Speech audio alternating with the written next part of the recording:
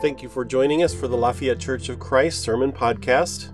Please join us each week as we listen to lessons given on Sunday mornings at the Lafayette Church of Christ.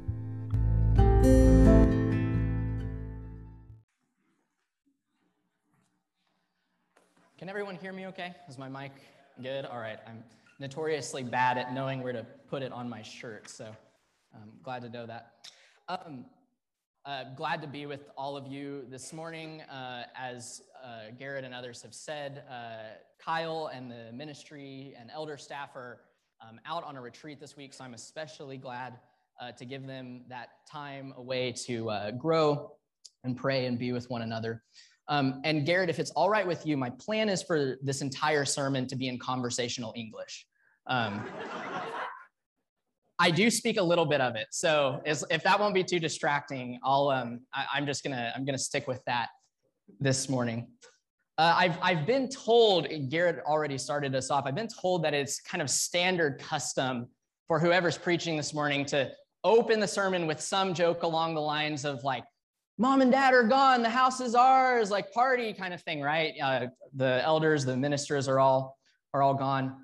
I'm not going to stoop to that level. I'm not going to make outlandish requests about what we could or couldn't do at the church.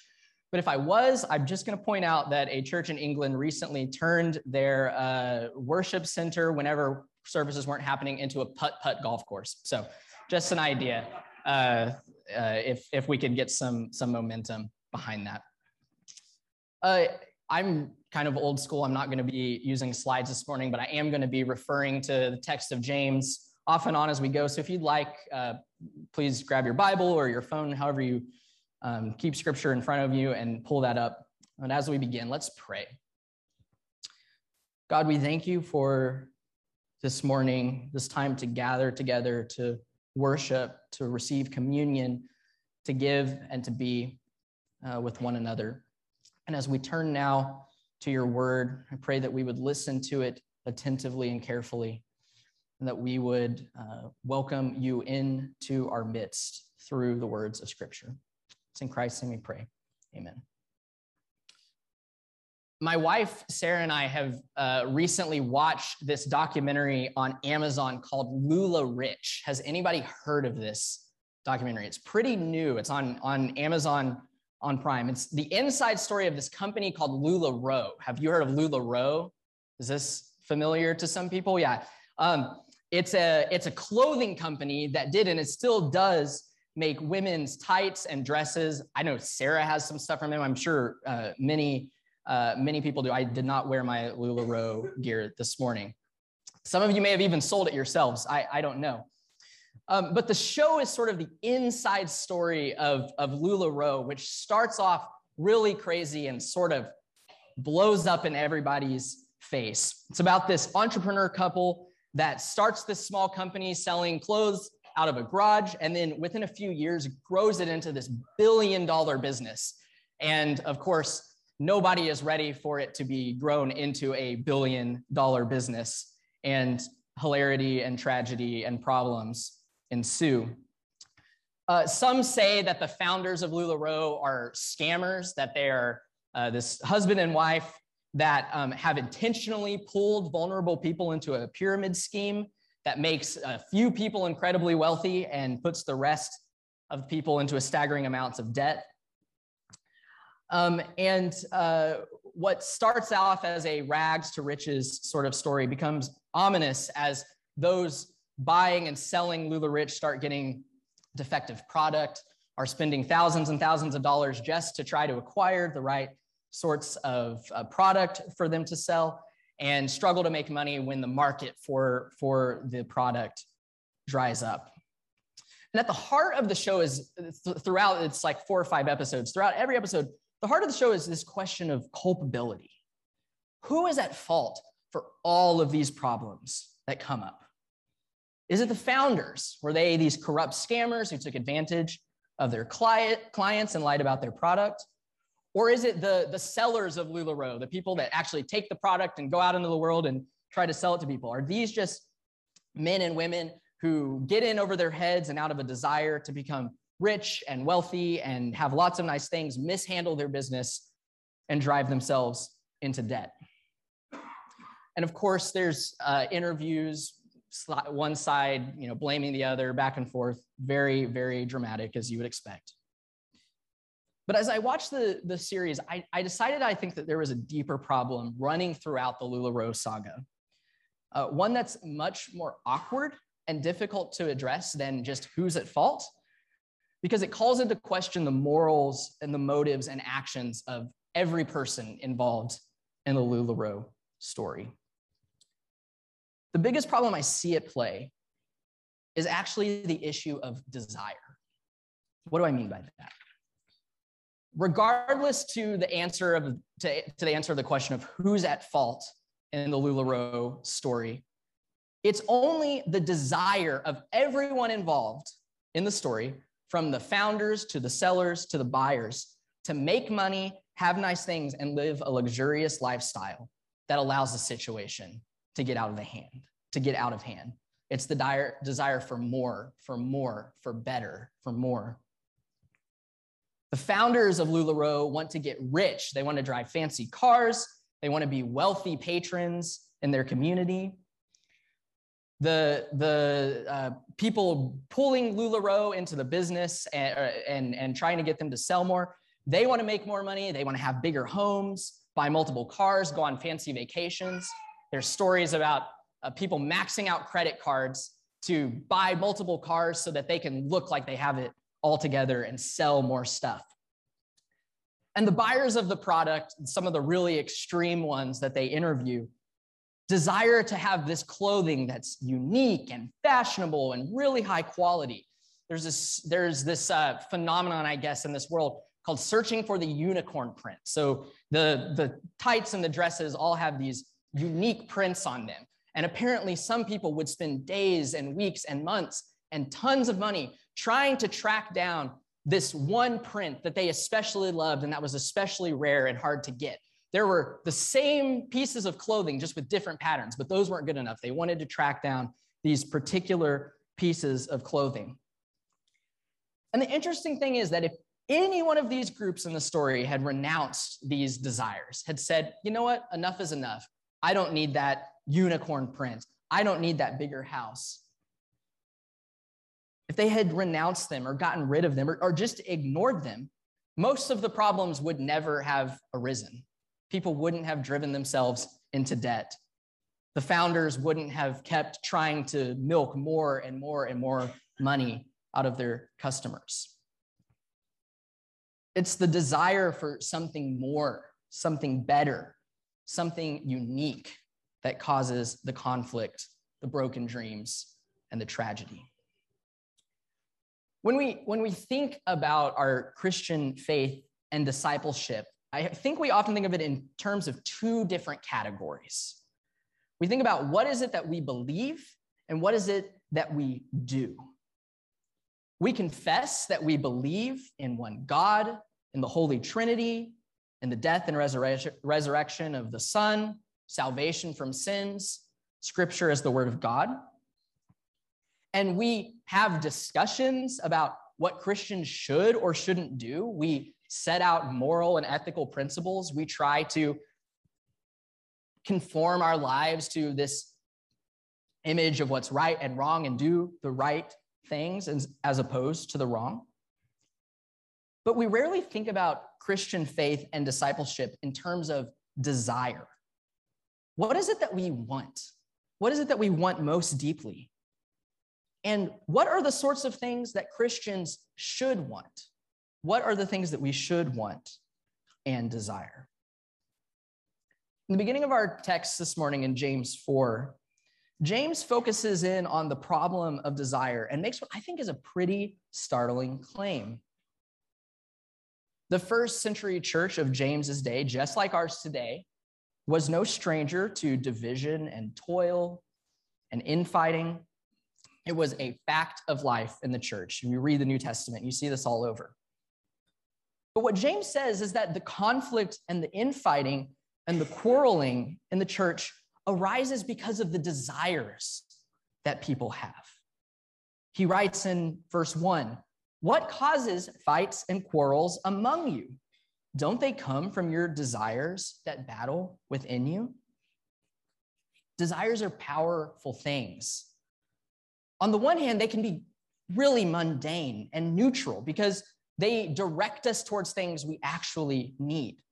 We desire food, we want to eat because we genuinely need nourishment to survive. God has given us a desire for food. We desire to have a home because we genuinely need shelter and safety and protection. God has given us that desire. We desire love and affection and relationship because God is love and has created us to love. God has given us that desire. And without desires, we would not survive for long. We need them. But on the other hand, desires are so powerful because we are sinners and they can really, really easily get out of hand. We desire more and more food to the point that it becomes unhealthy. We desire more money, a bigger house, a nicer car to make us feel more safe and secure when we've long met the threshold for being safe and secure and having enough. We desire love and affection and attention from people to inappropriate degrees through extramarital affairs, public cries for attention, ostentatious displays of wealth and accomplishments, somehow convinced that the love and affection we do have is simply not enough. And because our desires are so innate, they can feel to us, no matter how out of hand they are, like they're unnecessary or they're unstoppable and that they're good. So to the point that not getting what you want or desire quite literally feels like a dire situation. How many of you have fasted before and maybe gone 12 hours without eating? And by the 8th hour, your whole body is screaming at you, put something in me, please, I'm dying.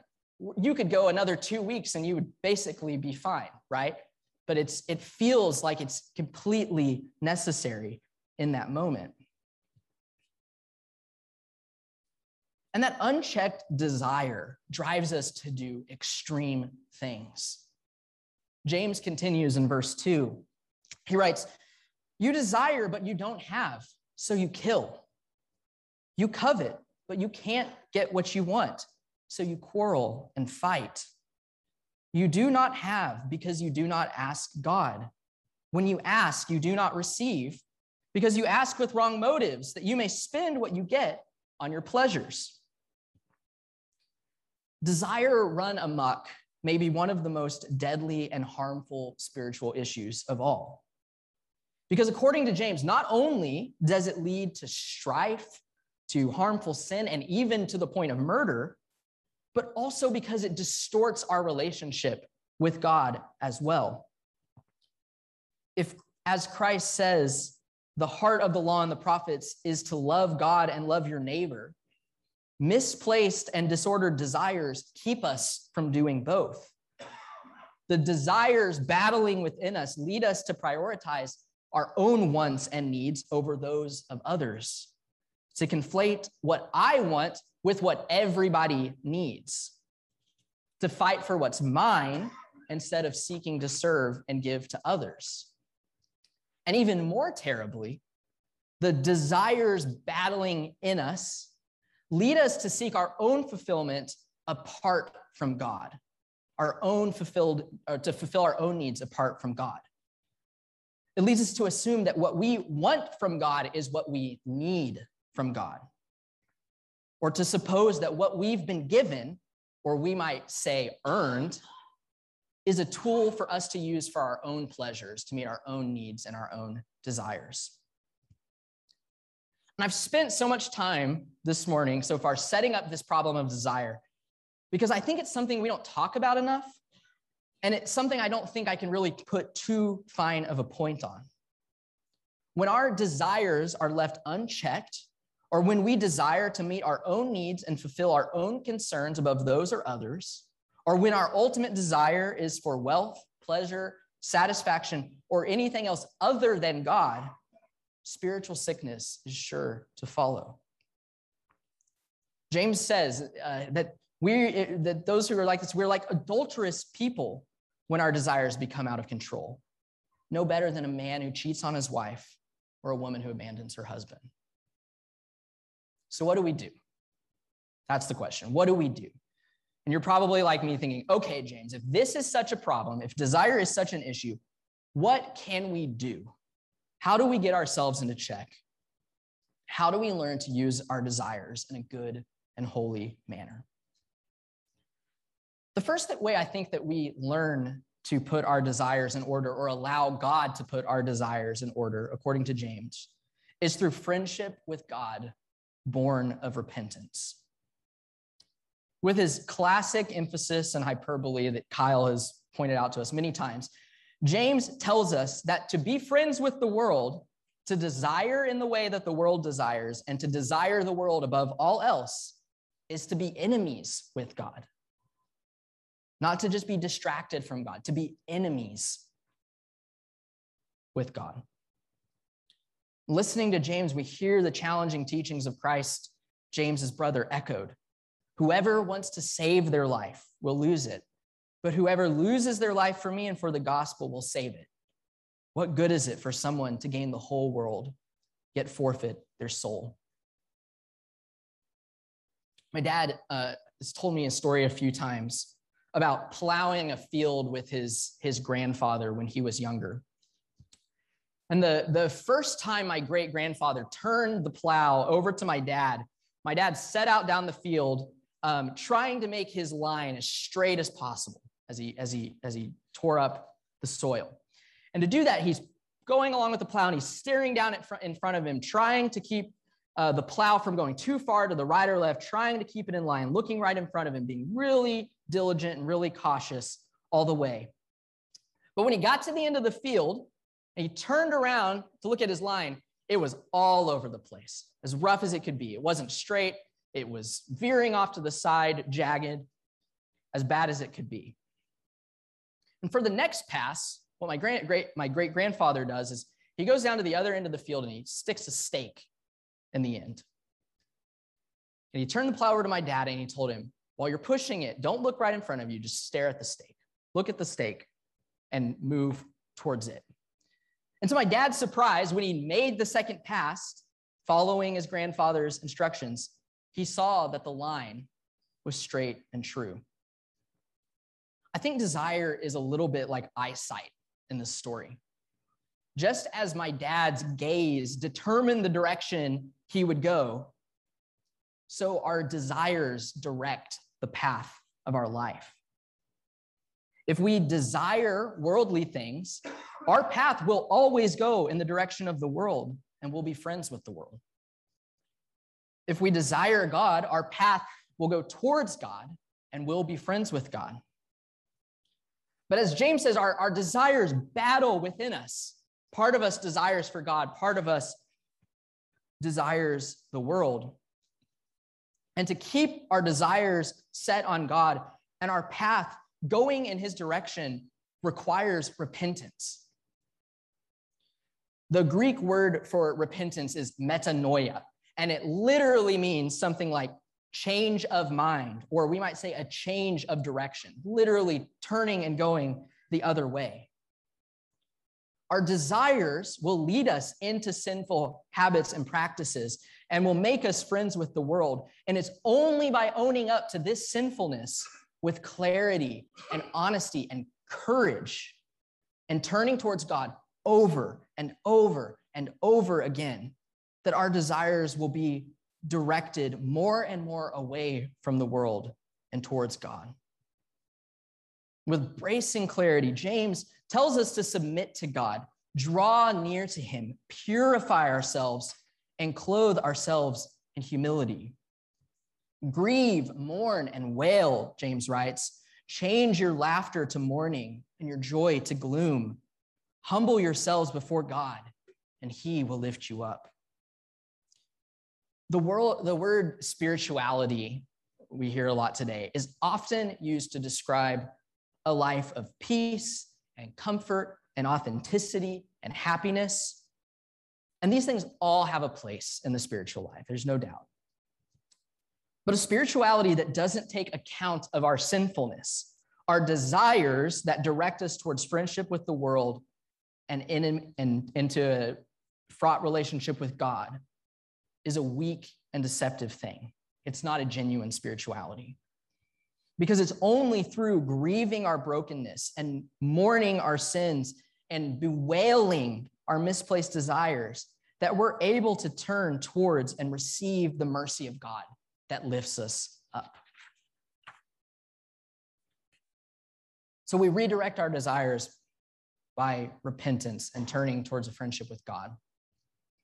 Here's the second way that I think James tells us we get our desires directed towards God.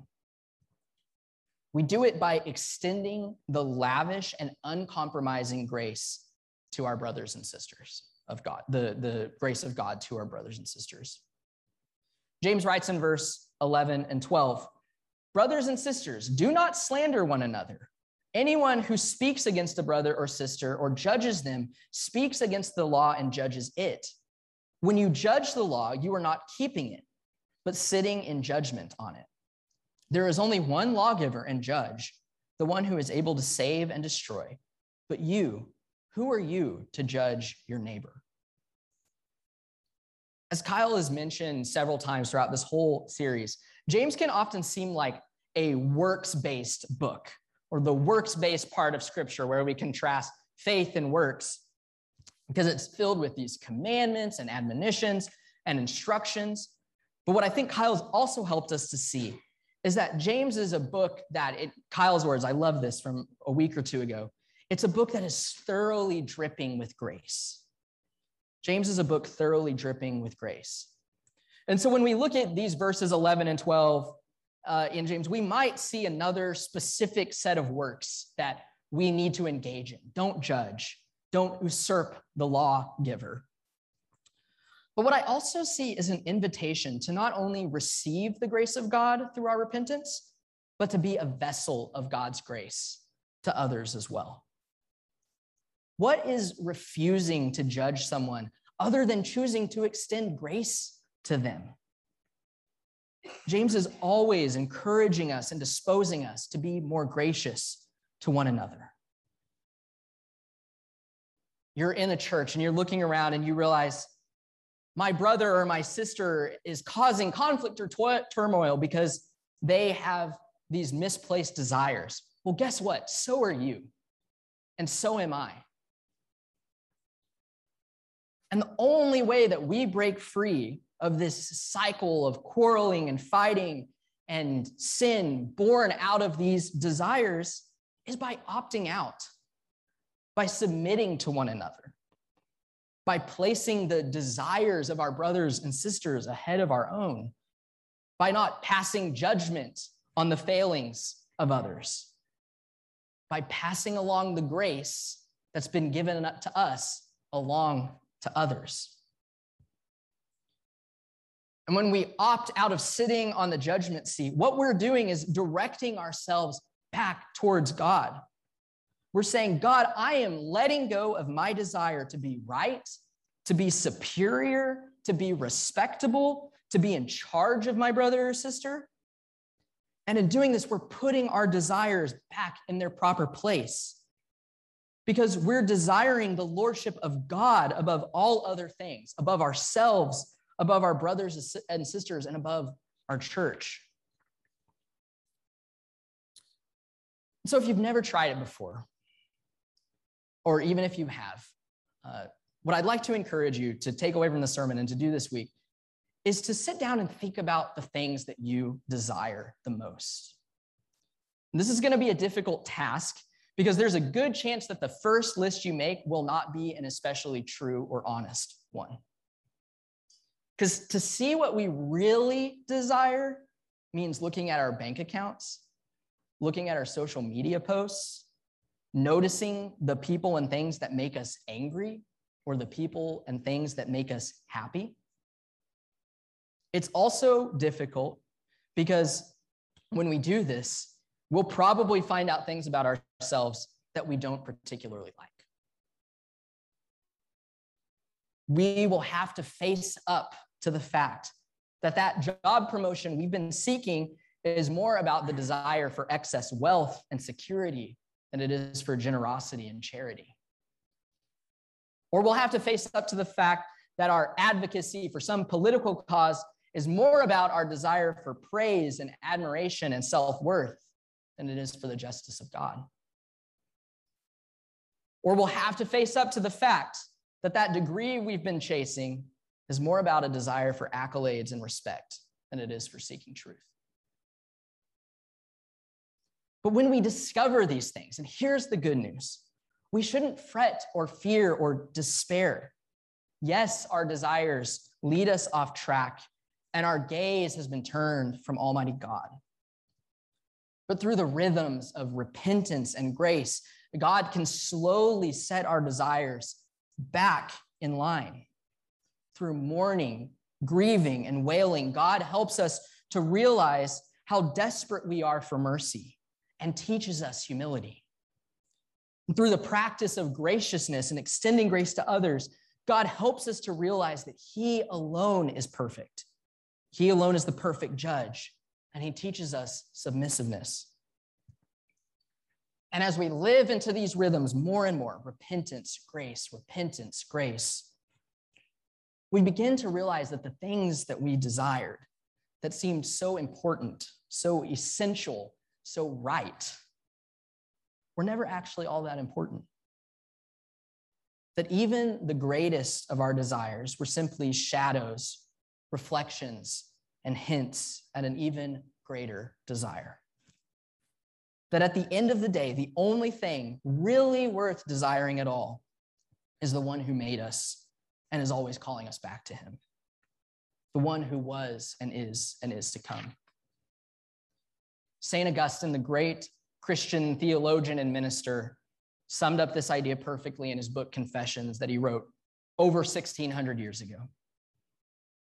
Augustine was a sinful guy. He chased everything in the world, sex, money, power, and none of it satisfied him. And summarizing his lifelong struggle with misplaced desire and sin that ultimately led him into the arms of God, he wrote this: "O Lord, you have made us for yourself, and our heart is restless until it rests in you." As we close this morning, may this be our prayer and our praise this week, as we seek to desire God with all our heart and mind and soul and strength through the rhythms of repentance and grace. Garrett will be back in the prayer room after services today to pray or speak with anybody who would like to. Let's stand and sing.